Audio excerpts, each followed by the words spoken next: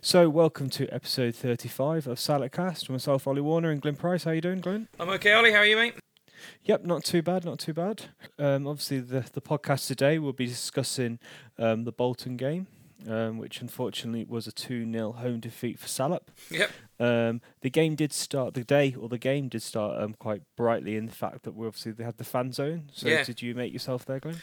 I did. I think we're gonna have a bit more of a short chat about the fans, aren't we, in the Salop news later on. But it certainly added an extra dimension to going to see Shrewsbury. I mean, it's been 10 years since, if you don't count the Power League, which doesn't put any money into the club as far as I'm aware. So it's the first time we've been able to go to a sort of a venue for fans, and I thought it was cracking. The weather really helped, didn't it, Ollie? It was nice and sunny, and I'll give you a few more details about that. But I had a couple of pints before the game, which is quite unusual for me. So if I'm overly positive or overly negative, I'm going to blame it on the alcohol consumption this week. Cool. So, should we dive straight into it and go into the details of the game? But there's Shrewsbury second. They can't deal with it, and it's Cameron Gale with his first goal on loan from West Bromwich Albion. So it was back at the Meadow for Shrewsbury Town, and unfortunately it was back to losing ways again, as we faced a pretty decent Bolton team who certainly knew their way around getting a result out of a game like that. So obviously the score was Shrewsbury 0, Bolton 2, Beavers on 51 and Adam Lafondra on 66. Goals quite close together, which sort of unfortunately killed it off. But I suppose one of the good things, Ollie, before we get on to going into your stats, was it was nice to see a pretty full ground for once, wasn't it? Obviously, so it was about 7,500 there. I think 7,532 looking at it now, which is a healthy crowd, isn't it, for coming towards the end of the season? It's just a shame we threw another rubbish result in, but at least it shows that when we fill that away end out and there's a bit of a build-up to the game, that it does bring a few of the floaters back, doesn't it? Yeah, no, it does. I'm looking around at the start of the game, and the family stand opposite us was fairly full in quite a few different blocks. It's good to see. And it's nice to have a obviously not full, but full stadium. So that was good to see. Yeah, it was good. It was a good atmosphere. However, that's not the way. The atmosphere did not help us in any way, and we obviously lost. But before we get to that, let's just go through a few of our stats, because there's some interesting ones pre-game and post-game that have come off now, isn't there? To just have a quick look at. Yeah, no, certainly. So going into the game, Salop had won the last 5 of the last 6 home games. So while we were obviously playing in-form Bolton side, we did have some reason to be confident. Yep. Interesting stat that the last time we played Bolton was in 1991.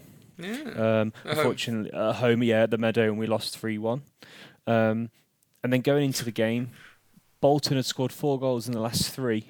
So that was always going to be a bit of a concern. Yeah. However, a senior manager at work, I know, is a big Bolton fan, and he says that the last game, kind of the 4 goals did flat out to deceive them. But I think from what we saw today, we can see how they kind of grind out those goals. Yeah. We'll go on to that.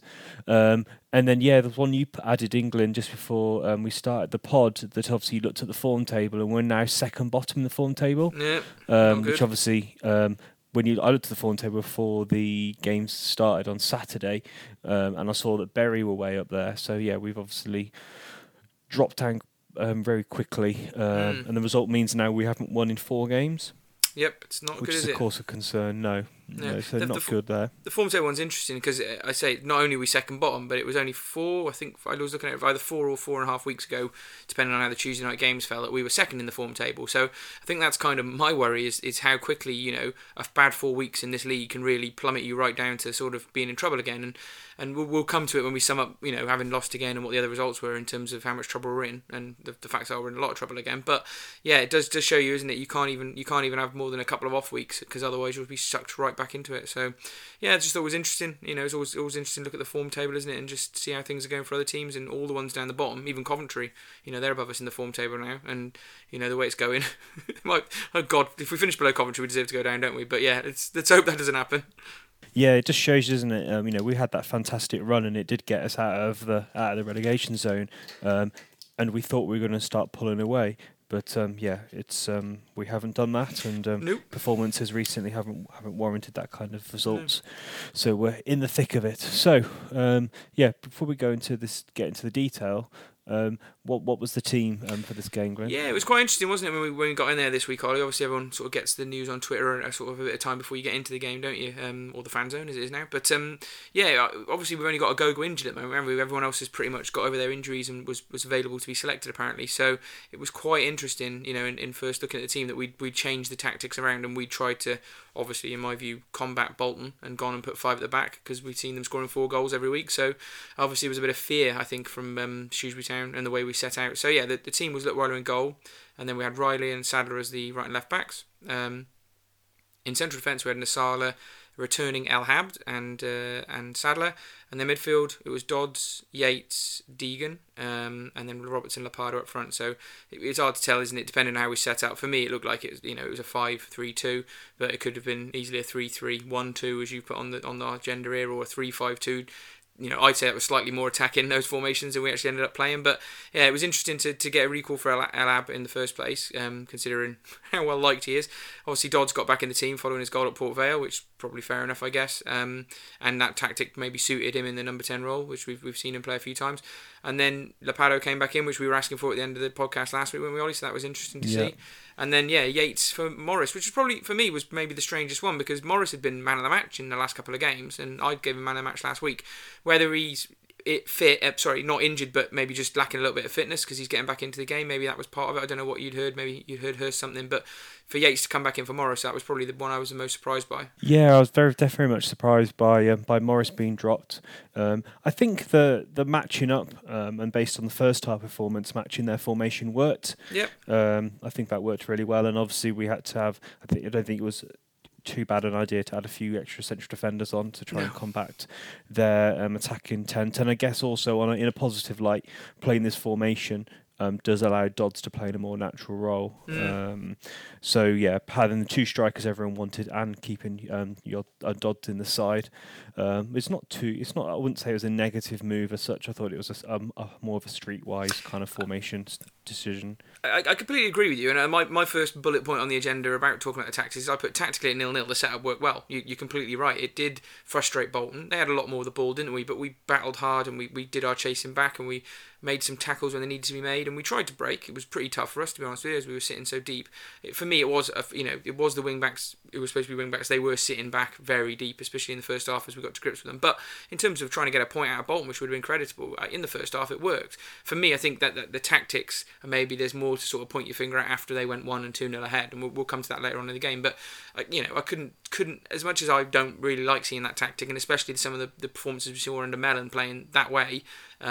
And I enjoyed watching the 4-4-2 with attacking wingers. I can understand maybe against a team like Bolton how it made sense, and the first half proved that it probably did make sense. But yeah, maybe we should have looked to change it later on in the game. But yeah, we'll go on to that anyway. What did you think anyway about the tactics? Is there any more about that? No. I thought it worked pretty well, and I think when we go on to talk about the first half, I think that kind of was the proof of that. And I don't think the tactics had a big sway on this game.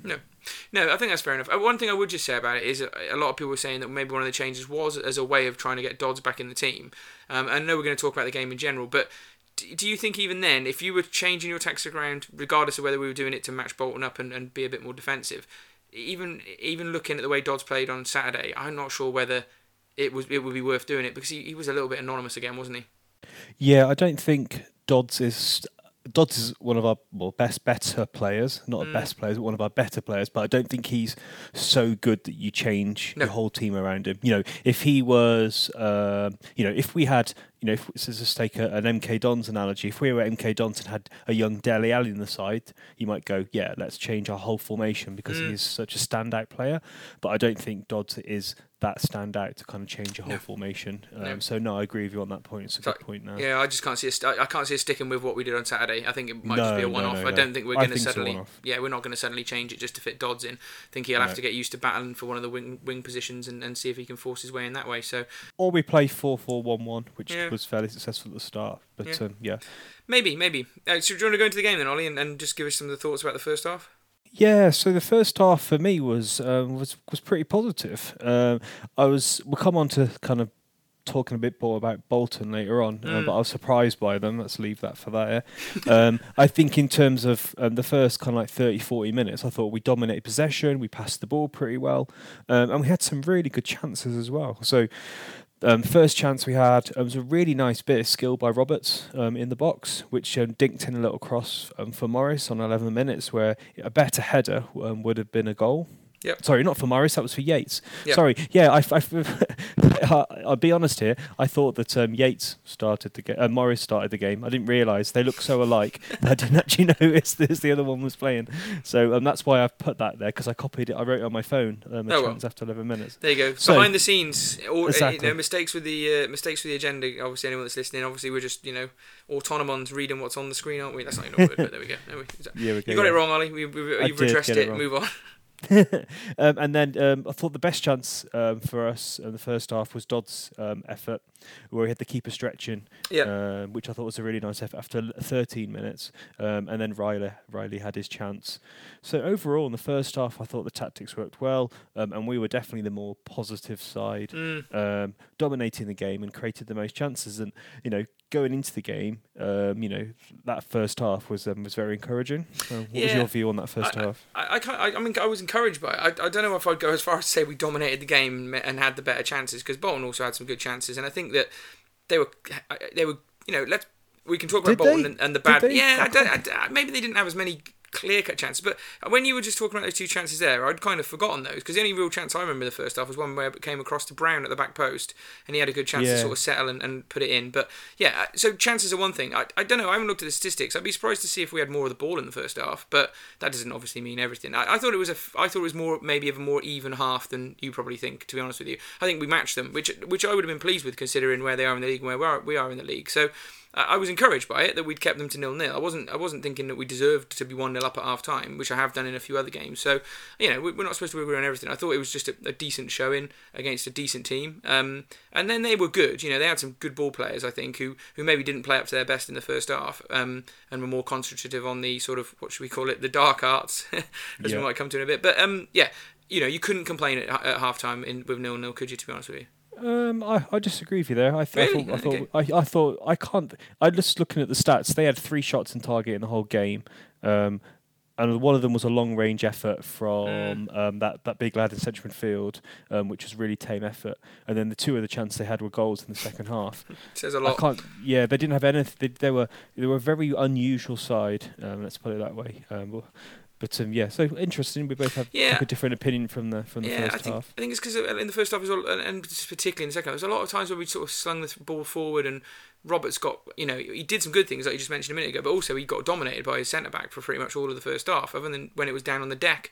And it was frustrating for me that we could have played better. We could have got it on the floor a little bit more at times. It was a little bit of a rush to get it forward sometimes and try and get Lepardo to get the flick on, and he didn't really get much change out of his centre back in the first half. So I kind of understand what you mean, that we created some good chances, and you might have thought if we'd have took one of them we could have been 1-0 up, but yeah, there we go. I was quite happy at half time, and I'm sure you were by the sounds of it. So that was that, I guess. It'd be interesting. Sorry, maybe if a few people post in what their thoughts were in the first half, because if we both got a different opinion, it'd be interesting to see what other people thought of that. So yeah, please send us your messages in. Yeah, I only go with. I mean, you probably go and sort of talk to the people around you at half time as well, and the vibe was fairly similar, probably somewhere between both of us. Do you know what I mean? Where it was.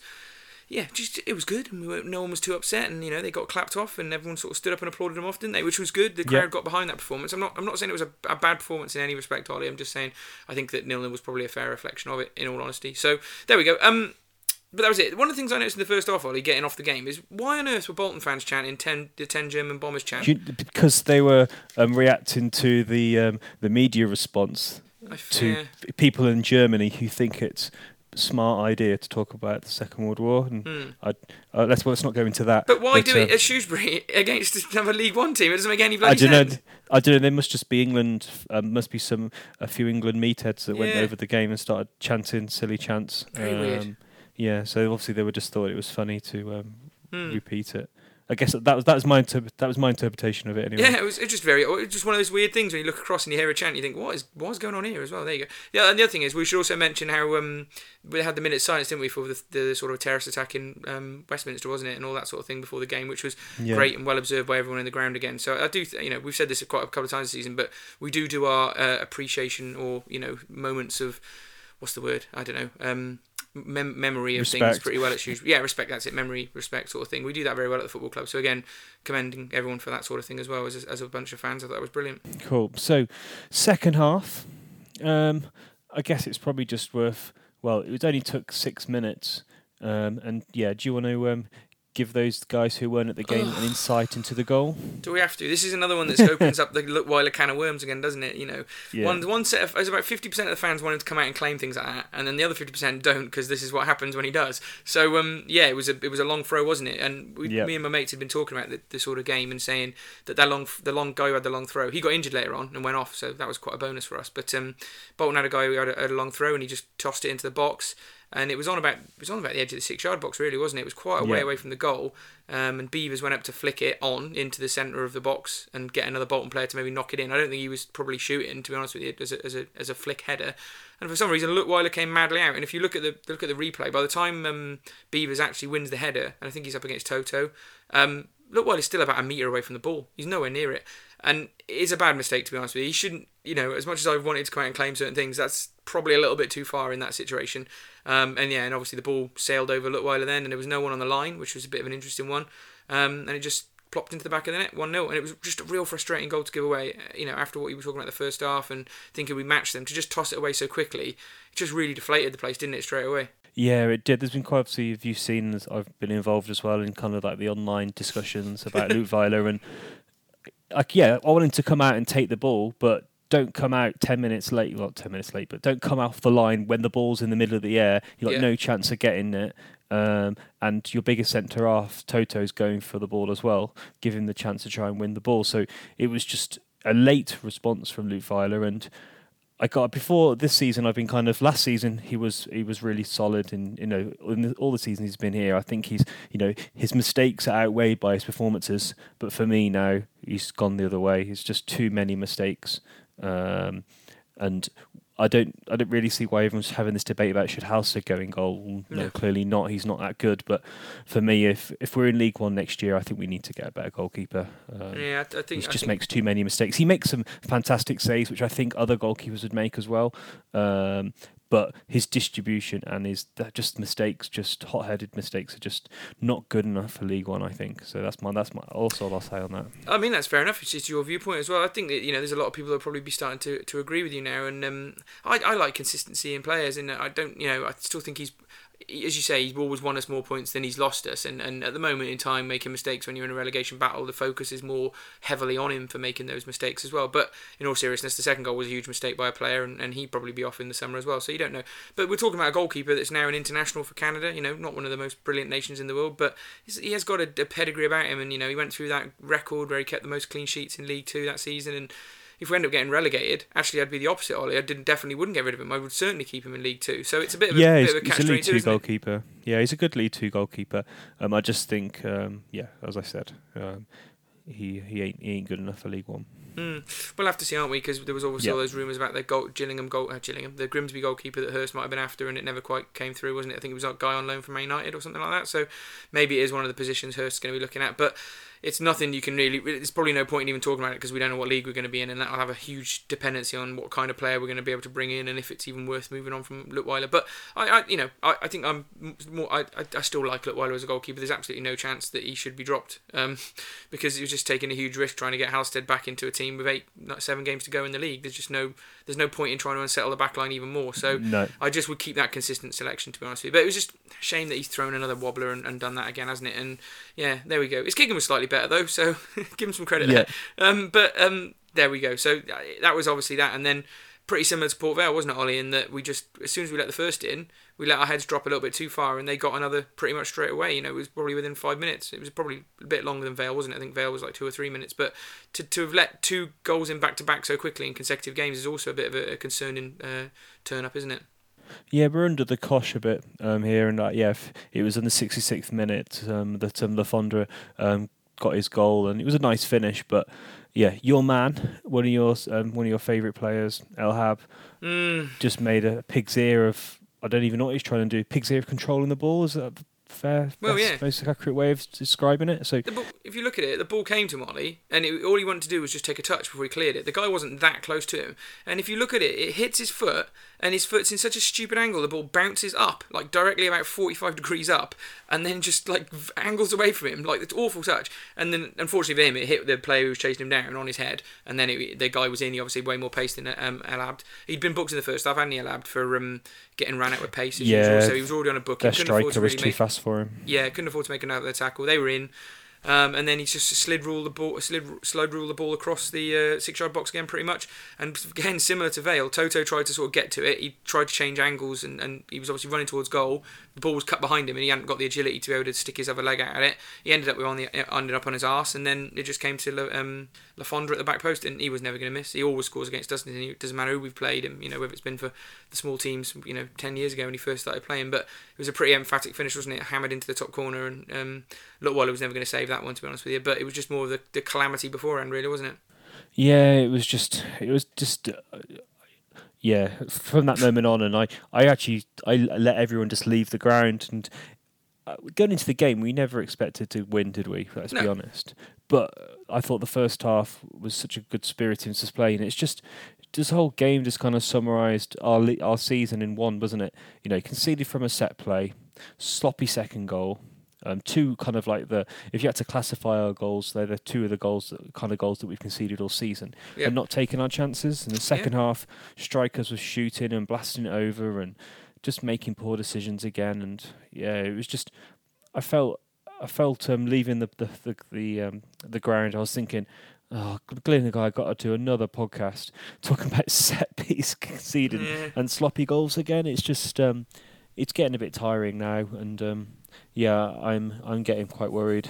I think most people were very worried at the end, weren't they? And we'll get to that. There's a few other bits to talk about. But just while we're talking about, Al Abd making the mistake, what was your overall opinion of his performance? Because, again, in the first half, he didn't make too many errors, and he looked solid enough considering they were quite a physical team. But I think as the game went on, and particularly after he made the mistake, he got worse and worse, and he retreated back into his worst habits of playing the ball back to the goalkeeper, slowing the play down, and towards the very end, he was getting hugely booed by the home crowd. Did you see that right near the end when he played a couple of back passes back to Lutweiler?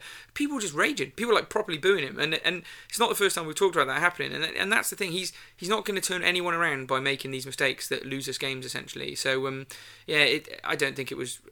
Was it really worth bringing him back just to play five at the back? I don't know. It's a tough call, isn't it? And Paul Hurst, the football manager, is paid to do that. But for me, it doesn't really raise his stock at any level whatsoever at football club, has it?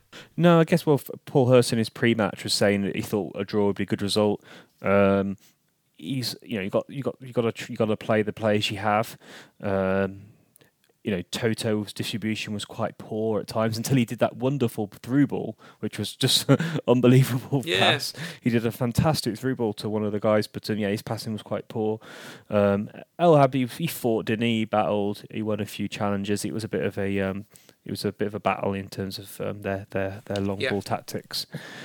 I just don't think that some of the players we've signed are just good enough, are they? That's why we are where we are. We got players that keep making mistakes and they're not good enough, and that's why we're struggling. And I think he's just another one of those players that just ain't good enough. Yeah, talking of players that always get booked. What do you think of Deegan in the second half? Because we should just say in the first half, Deegan got booked for a pretty rash challenge in the first half, which was fair enough. It was a legitimate booking, and everything, and was complaining. And a lot of people were complaining about the referee because of some of the histrionics from Bolton. And to be fair to the referee, he had to deal with a lot of crap from Bolton, to be honest with you, because they were giving the ref all the sort of book him. And in all honesty, I think it backfired on Bolton because Deegan made a challenge in the second half where it was right in front of the dugouts, and it looked like a stone cold booking, didn't it? Do you know what I mean? It should have been another booking and a red card. And actually, the referee never sent him off. And I think it was maybe as part of it, it was in his mind to think that he's going to look like he's been making decisions because Bolton players have been asking for it all the time. So maybe if they hadn't done that, they might have got sent off anyway. But looked to all the world like he probably should have got sent off there, didn't it? Yeah, it did. It's probably a good time to maybe talk about Bolton here. I thought Deegan was lucky not to get sent off, and that wouldn't have helped our relegation chances if he had got sent off. So lucky there. I think that was maybe the ref doing us a favour because let's be honest, he was he was played. He was absolutely played all game. So maybe it's worth us going on to Bolton now. I made a little list, didn't I, of about Bolton. You seem pretty annoyed by Bolton from having sort of been reading some of your bits and pieces during the game and afterwards. Got to be careful. I've got to be careful at work because this guy who I know quite well, he's the same level as my boss and is quite an influential guy. So I'm going to have to be careful with what I say. It's not a sackable offence to mock Bolton, is it? No, but I was furious. I nearly wrote in one text. I just deleted it and put my phone in my pocket. I just did, like, they were diving, they were fouling, they were like some of the times like. Lavapo's probably got some. Probably thinks he was in a boxing match last night because he's probably got marks around his face. Were at one point they were. Had their arms and arms around his neck.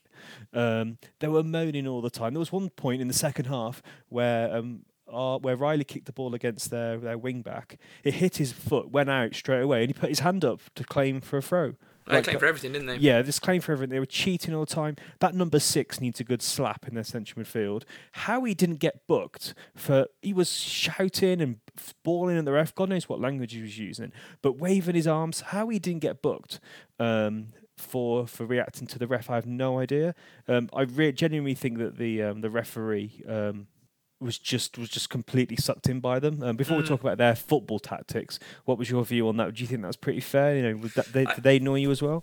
I think having had 2 pints of cider before the start of the game for the first time this season probably buffeted me down a little bit from it because I was a bit chilled out in the first half. It was quite summertime cidery feel to the whole thing. So I don't remember getting too agitated during the game about it. But looking back and having seen what a few other people were talking about it clearly rankled a lot of Town fans. And I remember specifically during the first half where we actually got a free kick and there was a huge raucous round of applause, like the ironic cheers for thanks ref, we've actually given us something. But then I come back to on the flip side. He never made any decisions, the referee, that actually cost us in the game, did he? There was a couple of dodgy free kicks, but they didn't do anything with them.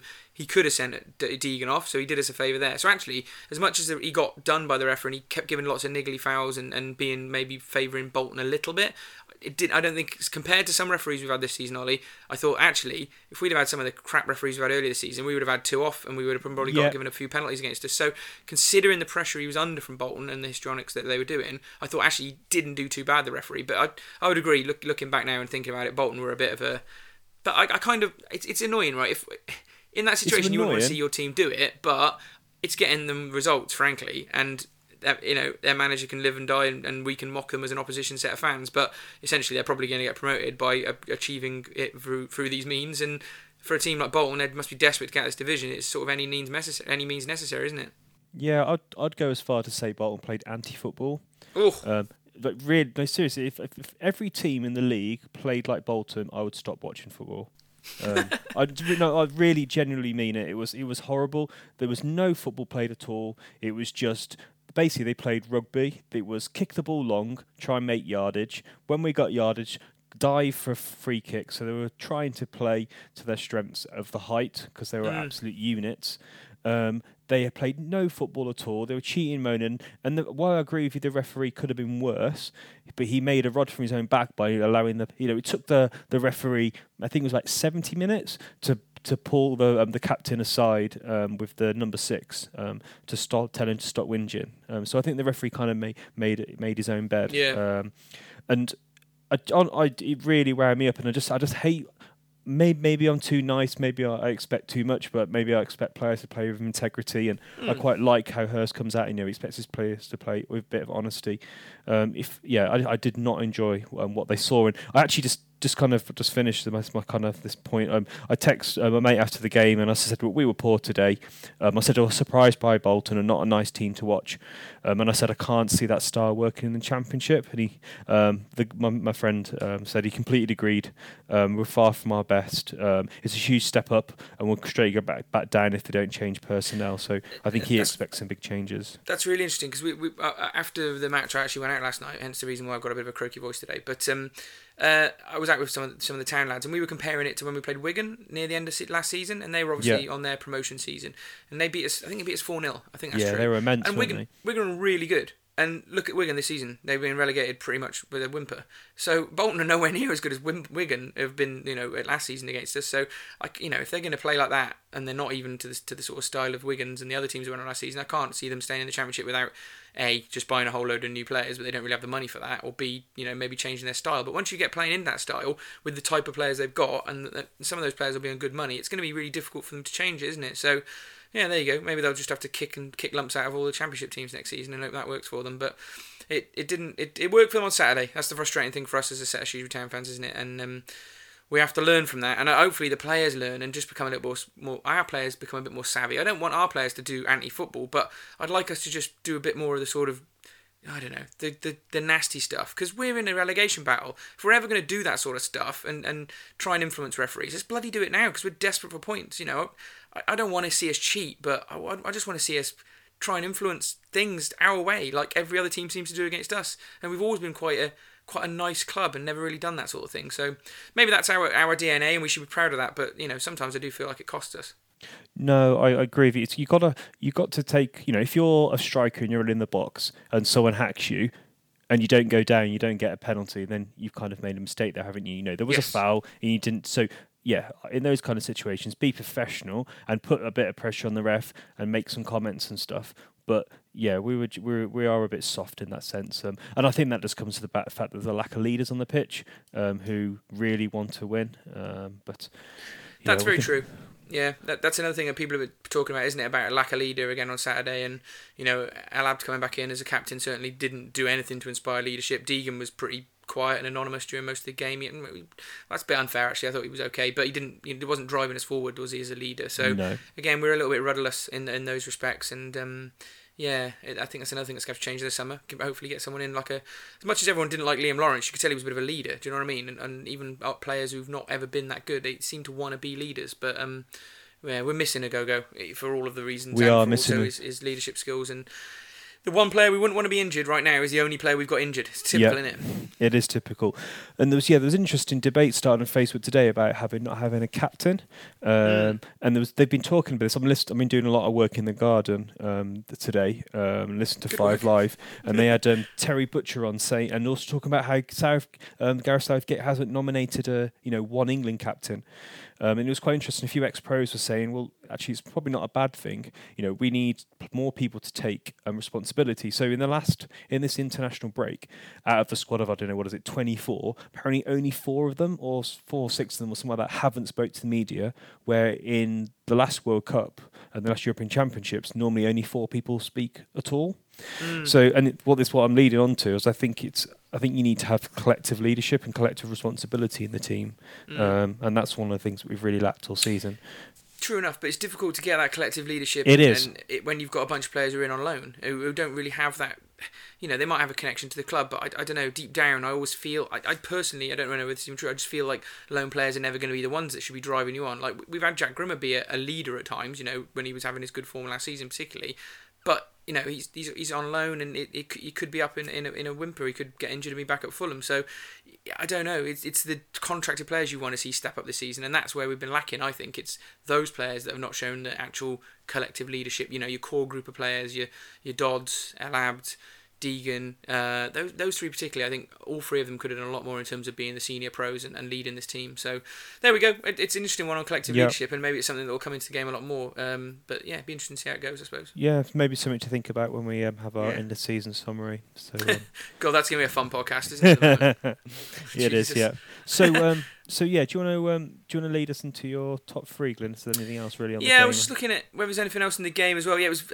I think I just was looking at our last few comments. We talked about Deegan and not getting sent off. I thought it was quite interesting that Bolton had 3 subs, didn't they? Which is all for 3 injuries. And before the game, they'd been talking about having a lot of players who were 50-50 to start. And I think they probably pushed their luck a little bit with that, because clearly having 3 guys go off injured with injuries, as they looked like they had. Well, they all got subbed off for an injury. So, interesting to see how that affects them going forward, to be honest with you. But the worst thing about that was that one of their injuries was a goalkeeper, and they had a sub-goalkeeper on, and we literally didn't test him, and he must have been on for about the last 25 minutes. So that was a huge frustration for me, that we didn't at least give him something to do, because he could have been rubbish raw, So there we go. The other thing about Deegan getting sent off as well, I don't know what you thought about that, is the thing that helped us the most. He didn't get sent off though, did he? Sorry, not getting sent off was that that would have been awful for us if he had got sent off, because we were 2-0 down when it happened, so that game was gone, basically. We wouldn't have got back in it. But if he'd have got sent off, and he'd even given it for a straight red, so it would have been 1 or 3 games, depending on what he got given it for. Can you imagine having to go 1 or 3 games at this moment in time with Yates and Morris as our 2 central midfielders? That would have been a real big problem to us. It wouldn't have been the Bolton game, it would have been going forward. So, to me, that was the thing about Deegan not getting sent off that I thought was the luckiest thing, because at least he'll be able to play at Bristol Rovers, which is a huge game now. Yeah, Roberts wasted a good chance near the end as well. And then, all I was going to really talk about was at the end, just the negative feeling, wasn't it? It was back a little bit to the sort of negative feelings under Mellon. And the last thing I was going to say is, as much as we talked about tactics right at the start of the podcast, Ollie, and saying that the 5 worked, did you feel like, especially at 2-0, maybe even at 1-0, I would have changed things at 1-0. Did you feel like we should have sacrificed the centre back and pushed? Because, I don't know, losing 2-0 or 3-0 or 4-0, I can understand why it maybe would affect their confidence, but you've got to try and show the fans that we're still going, we're still fighting, we're still trying to stay up, we're not trying to concede, that we're 2-0 down and we're just trying to keep another couple of goals out. Because to me, that was, considering the problems we're in and the position we're in, that was a frustration for me. And you can't really say anything other than if it was Mellon, and it was Mellon early in the season, we were complaining on this podcast about him doing things like that. So I do feel like that's one where Hurst's got to take it on the chin and maybe understand that we do want to see us trying to attack more when we're in troublesome positions. Yeah, I can see where you're coming from. In terms of, obviously he didn't make the change to the back 3. I thought bringing Worley on for Yates, basically kind of leaving Deegan on his own in central midfield and pushing forward. I thought that was obviously, I thought that was an attacking move, but it didn't really warrant much. But again, we were at times, critical of Mellon, but also until we were defensive of Mellon. I think if you got players that don't take chances, or don't pass the ball, or pass the ball to the opposition, it doesn't really matter what formation you play.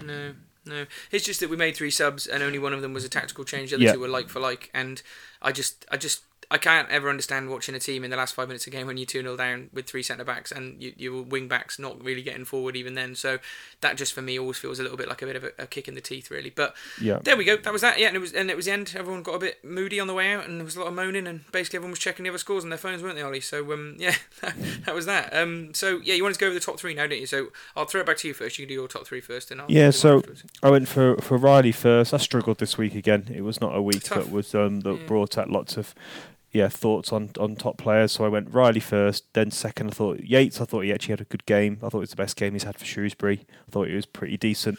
Some decent distribution and put his foot in on a few challenges.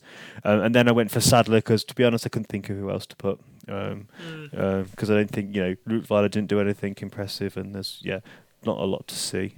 So I don't think anyone really kind of came out of that game with their head held high. Yourself? I think it's interesting how we're quite different this week, and I think that points to the fact that no one really stood out, and you could really argue for anyone. It's interesting, you went for the 2 guys that got the Man of the Match awards. One of them was Riley, who you've picked, who I didn't even put in my top 3. I thought he was bang average, to be honest with you. He wasted a lot of good chances to swing balls into the box and just ended up putting them out of play or going straight to the keeper. So playing a wing-back role, if you're going to be looking to be the one that put the cross in, I thought it was a bit criminal, to be honest with you. So there's things you could say that he did well, there's things you could say he did bad, but everyone was sort of like that, so you could have a random top 3. The other person... Sorry, can I just make a comment on that? Sorry, I had a discussion with a guy a couple of seats down from me. What's the point of putting the ball in the box to 3 lads who are 6'4"? True. Very true, but we did try it a lot for some God knows reason. So there we go. And then the other person that got one of the sponsors man of the match was Roberts, who neither of us put in our top 3.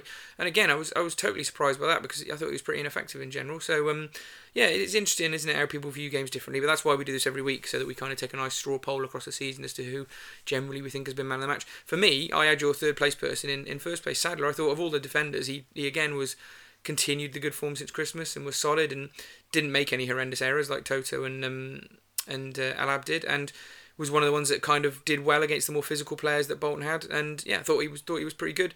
So I gave him man of the match. I gave Brown second place again for similar reasons. Pretty good. They didn't really break us down, and he did probably provide a little bit more going forward than say I thought Riley did, and he didn't just hammer as many balls into the box. He tried to actually work it in there, didn't he, and try and work it into the central midfielders, and then just take a step back and make sure his defensive duties were covered. So I thought he had a reasonable game, and then I gave it to Deegan for similar reasons you gave it to Yates, probably, in that he was just solid enough in central midfield and kept going. Could have got sent off. It was a bit foolish, but I thought he did have a reasonable game. But you know, you could throw a hat all over all 6 of those players we've just picked, you know, and there wasn't much between any of them, was there?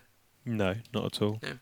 There we go. What about your 3-word match reports, Ollie? I've seen you got around to doing it this week, so some interesting ones back from that. Yeah, I had Callum saying 2 defensive mistakes, which is kind of summary of the game. Roger Groves must try harder. Dave Mateus was chuffed we got some chips, so he was very pleased about that. A guy called Jonathan was saying expected a home defeat, and Adrian was saying not as bad as others thought, which I think, in the context of the game, I think the first half raised my expectations of what we could have got from the game, and I think that's why I'm disappointed. But I think also added to that, looking at the league table, is pretty soul destroying. It's not good. I like Dave Mathias's one because I actually snuck some chips into the ground and then I took a picture. I saw you actually do that, and I saw you raise them. I raised them and took a picture, and then that was I put your it on Twitter. two-siders, isn't it? Two-siders, Glyn. I had a lovely day. Ollie. No, but I thought I was gonna. I put a joke on Twitter saying, "Don't tell Roland I've got some hot chips in the ground," because you know we're anti-chips, aren't we, as a football club? So yeah, they were nice. Skin on chips, mate. They were £2.50 though. I think we'll come to the fan zone in a minute about the prices of the food. But yeah, there you go. So I'm all about getting chips in the ground. Well done, Dave, for spotting that one. So yeah, there we go. Before we move on to looking at the league table a little bit more, what about Paul Hurst? What do you have to say at the end of the game? Yeah, I haven't listened to the whole Paul Hurst thing I don't blame you. because I couldn't bring myself to do it. So I was a little bit lazy, and I copied and pasted from Lewis Cox's summary of Paul Hurst's comments, and I just kind of put in bold the energy you can see, Glenn. I put in bold the kind of the 2 big takeaways. So disappointed because I thought, if anything, we were slightly better and looked dangerous, and I agree with that. We played a game plan, the lads stuck to it, and we caused them some problems, which I thought was right as well. But they're a weird team, Bolton. They just hoof the ball, play set pieces, and grind out results. So fair play to them if that's what they want to do. But that's what Paul had to say. And I just hope that there's no hangover from this game. We forget about it and move on to Bristol. I think that's fair enough. If we play like we did on Saturday, maybe minus some of the more negative factors of the second half, I don't think we'll be in the game versus Bristol Rovers, won't we? There's no doubt about that. They lost at the weekend, I think. So they're obviously not in the best of form at the moment. So yeah, it's hard not to go overboard though, Ollie, as you just said. It's about context, isn't it? As we talked about earlier in the season, we were back in the relegation zone. A bang average performance when we were 6 points clear of the relegation zone is okay. When we played Coventry, it was a pretty average performance, but we were fine. We were pretty comfortable at the moment. We didn't lose to one of the teams at the bottom of the league, so we're right with that. Now, looking at losing 2-0 to Bolton, it seems a lot worse because the gap is only 1 point back to the relegation zone. So that's the context that you've got to take it in. And unfortunately, looking at it now, between now and the end of the season, that we're not going to get a big gap between the relegation zone. So that context is always going to be there, isn't it? So yeah, Hurst is going to have to be aware of that and how fans are feeling, because you can't, unfortunately, not just going to be able to look at the games in isolation anymore. No, definitely. So yeah, we're, in terms of the league table, we're just 1 point. Is it 1 point ahead now of Vale, who've got a couple of games in hand? And the goal difference has got dented over the last few weeks, so they're only on minus 17 goal difference, and we're on minus 14 goal difference. So we're not talking about a comfortable gap there. That if we end up on the same points, we could stay up on goal difference. And they've got a game in hand, so they could easily go and win one of their games 2 or 3-0 and be ahead of us by 2 points and with a better goal difference. So that's not ideal. Obviously, they played twice since we were last on, didn't they, Ollie? And they actually beat. They won on Tuesday night, didn't they? I can't remember now. Actually, did they? I think Vale lost to Coventry. That was it. They lost to Coventry, and then yesterday they got a point, didn't they? That was it. Yeah. So they've only got 1 point back on us from potentially getting 6 points. So that's a positive. So again, for me, they're the team to match. But Swindon won yesterday, and that's brought them right back into it now. So they're only 4 points behind us. We're still 10 points ahead of Chesterfield and 11 points ahead of Coventry. So again, they're not in it. But I was kind of writing Swindon off the other week, wasn't I? And they seem to have brought themselves back into it. So we have got to keep an eye on them as well. Yeah, we need, obviously, as we said at the start of the pod, we haven't earned any wins in the last 4 games, and we really need a win really badly. Huge, yeah. Oh well, if it happens on Saturday, that would make things look a bit better. So yes, that was Shrewsbury versus Bolton. I think we've pretty much covered that. We'll move on now to a little sort of small section, and we'll go through a bit of the Salop news and talk about the fan zone, and then we'll move on to predictions, and we'll leave it there, Ollie. So we'll move on to Salop news. Low ball in towards Stevens. Stevens turns the defender and scores! What a cracking turn from Ian Stevens! So, Salop news for this week. Again, there wasn't too much of it. We're going to just have a quick talk about the fan zone, really, because absolute fantastic addition to the match day at Shrewsbury Town, I think, and we can have a big chat about that in a minute, Ollie. But I think one of the other things that happened this week, probably just worth talking about, as we've just talked about it, is obviously Jason Lutweiler got I think it was his second cap for Canada, didn't he? Came on as a second half substitute against Scotland and didn't concede. So just really worth commenting on that, really, just to say it's good to see that we have at least got an international at the moment, and it's always good for the club's profile, isn't it? Yeah, no, it is. It was nice to see, and yeah, good for him to get a clean sheet against Scotland. There's a few funny results with their international football. Loving the fact that the Netherlands are still losing all the time, because there's quite a lot of people, a lot of salesmen who I talked to who are Dutch, so that's quite funny. Yeah, gone, haven't they? Yeah, they're terrible. And also Greece were beating Belgium for a lot of games. So yeah, right. There's a lot of international football's a bit funny at the moment. England just seem to be just boring their way through a lot of victories. So no, fair play to Jason. Nice to play international football. Bit of a nothing game with, I think it was only about 10,000 fans at the game. Yeah, it was terrible that, wasn't it, for a Scottish international? I thought it was really bad. But can you blame them? No, not really. No. So bless them. Yeah. So yeah, I thought that was fair enough from their fans, but. Could be worse. Ian Black could be getting international appearances for Scotland. At least they haven't got that. So there we go. Yeah, so that was that. So that was the internationals this week. We only had the one. Obviously, I think we had a couple of youth caps as well, but generally some of the younger lads getting appearances for, like, I think Northern Ireland and Wales. But to the fan zone, Ollie. Yes, I will start with you. What did you make of it? The first experience of a fan zone at the football club? No, it was good. I had to go to the ground early because I wanted to change a shirt. I didn't realise that the club actually could allow you to change the first shirts, because I got the shirt when the badge came out and it was a tight neck, and I realised they could actually change it. So even though it was really late, they did allow me to change it. So when I swapped it, and I did have an Argentina shirt, but I got the red shirt. It was actually quite nice. So did that. Oh, nice. Came round. Very nice people in the shop, so fair play to them. And then I went into the fan zone. It took a bit of a while to get a drink, but it was Ram, so that's fair enough. Had a nice pint, and yeah, it was good. There was that band. I don't know the name of the band, and different food, and yeah, I thought it was absolutely excellent, fantastic. So, we are fair, I say, but the club might say we're negative in some of the things we're saying about, toilet seats and things like that. But full credit to the club for this. Absolutely nothing you can criticise them for, in my opinion. And also, it was great to see two girls going around for asking for feedback. I'm not sure whether they were dressed as a firewoman. I did see fair that. Play. But yeah, very good, and asking questions and getting feedback. So. No, fair play to the club, and absolutely excellent, I thought. What about you, Glenn? Yeah, you can't disagree with that, can you? I mean, for me, it's the nice thing to be able to say about it is, if that's the first step towards something permanent, long-term for fans at the ground, what a good first step. The next few steps are going to be quite exciting, aren't they, to see where they take it from, whether there's, obviously, as part of the deal with Aldi and the community facilities, whether we can build something adjacent to that and have some buildings that maybe with some toilets in and bits and pieces like that you can use, and maybe some facilities for kids as well, because there wasn't too much there for kids yet. But I certainly think that, as a sort of pop-up type facility, it's going to be fantastic, especially in the sort of summer months, particularly as the weather was nice on Saturday, wasn't it, Ollie? And that was just one of the nicest things about it, really. So I think that it to me, fans have been asking for a supporters bar or somewhere to congregate for a bloody long time, and what happened on Saturday proves two things. It proves to the football club, one, you can organise this, sort it out and give the fans something, and also for the fans, because it was so well supported, you can say, look, this will wash its face. Look at how many people you'll get here on a Saturday. Look at the money you'll bring into the football club.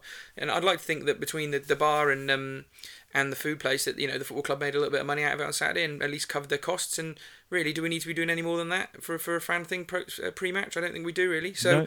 And obviously, if it's a more permanent thing, you can have it open after the game, because in all honesty, there was a bunch of us that went up to the fan zone, had a few drinks, watched the football, would have quite happily had another drink afterwards. And I'm hardly a big drinker, but when we have our nights out with a bunch of friends, I'd have happily gone and stayed at the ground and had another pint as my first one. But obviously, we walked down to the Grove and had a pint at the Grove. So, there's that to think about as well in terms of a post-match facility. But yeah, it was lovely. Cider was good, and the real ales my friends had were quite nice apparently. So I think there's some things they can work on, and I'm sure Jamie will be taking the feedback on board. Jamie Edwards, who's the Community Support Trust guy that's sort of been leading on all of this. I bumped into him as I came in, sort of shook his hand, and he was saying, "What do you think?" And I was like, "Fantastic, mate, really good." So really good. I'll wait till I get a beer, and then I'll be happy. So he was talking about how it can be the first step and the move on from there. And so yeah, trying to get the queues down a little bit would be ideal on the bar, because that's obviously where you're making your money. But different bands, I believe there's a Robbie Williams tribute act coming soon, Ollie, in the next few weeks. So keep an eye out for that one on the stand. Well, even if they did it, say for example, they only did a bar once a month, obviously say 2 home games a month or whatever, on a Saturday. I mean, if one of them was just a fan zone weekend and everyone knew about it, then yeah, people would probably plan things around it. Make sure you get to the game early. So I don't think they have to do it every week, but yeah, it was good. Yeah, or you top and tail the season. I genuinely don't think it would be worth running that in the middle of November when it's 2 degrees. No, exactly. No one would that go was there. My thought early as well. Yeah, definitely. So, and I don't think anyone could blame the football club if they haven't got a permanent indoor facility by that point through the sort of trust and the work they're doing to build the new 3G pitch and all that. Then I wouldn't really think it's worth running that all next season. I'd probably knock it on the head after September. Yeah, the weather definitely helped into it in terms of it was really sunny. It was a nice. I actually caught the sun a bit on Saturday, so it was good. There you go. Yeah, and then the other thing that a lot of people were feeling about was could do some chairs, couldn't it? Because obviously not everyone's as young and sprightly as we are, Ollie, and a lot of people like to sit down and have a chat with their pint. Yeah, the average age of the Shrewsbury Town fans, that's just being honest, isn't it? The average age is. I would like to know actually. It'd be interesting to know 2 things: one, if they could make money, and what the actual average age is. But the average age of the Shrewsbury Town fan is not in its 20s, is it? It's probably more like 40 plus. Yeah, they told us at the Sports Parliament meeting maybe a year or 2 ago now, and I doubt it's changed very much. But I think the average age is about 51. Yeah, so I was going to say, target it at that. No problem with that. Exactly. So yeah, that was good. Yeah, I was quite impressed. Talking of good things, Ollie.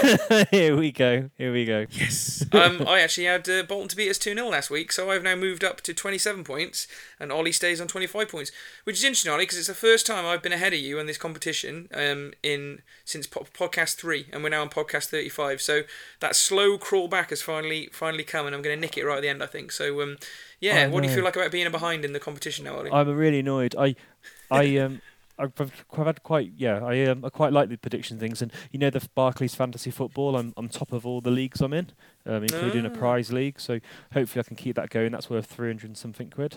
So hopefully I can keep that going. But yeah, what did I put, Glyn, in the pod? What did I write? You said, I don't think we'll lose. What did I write in the agenda? Last week? No, just now, in the agenda. I've said that Glyn is treacherous. Oh, that's not fair. Wait, that's very unfair. I'm not treacherous, I'm just honest and obvious that we were probably going to lose to Bolton. You should have gone for a loss as well, Ollie. I should have done. It's your own choice. You pick your battles, mate. I went for a draw. I went for a draw because I was hoping, I was being positive, and I don't want Town to go down. But no, nor do I. But I want to beat you. So there we go. So, yes, I'm ahead now, so I've got a position to defend. So you got to go first now. Bristol Rovers away, so I'll go first. A bit like you last week, I think this is a game I don't think you said this, but for me, we cannot lose to Bristol Rovers. I can't contemplate us losing to Bristol Rovers because we'll almost certainly be in the relegation zone, I think, then. So I'm going to go for us to get a creditable... I think it would be creditable because they're not the worst team ever. I'll go for a 1-1 draw. Their last 3 results have been a defeat to Coventry, beat Chesterfield, and losing 3-0 to Bury. So they're very inconsistent, but I really want us to win. Me too. I think I'm going to go for a draw as well. Okay. I don't know. That's not going to work, is it? Because I'm not going to go for a draw. I'm going to go for a Shrewsbury Town 2-1 win. Because if I'm going to beat you, I'll need to not be the same as you. So I'm going to go for 2-1 Salah win. Thinking tactically, it's fine. Yeah.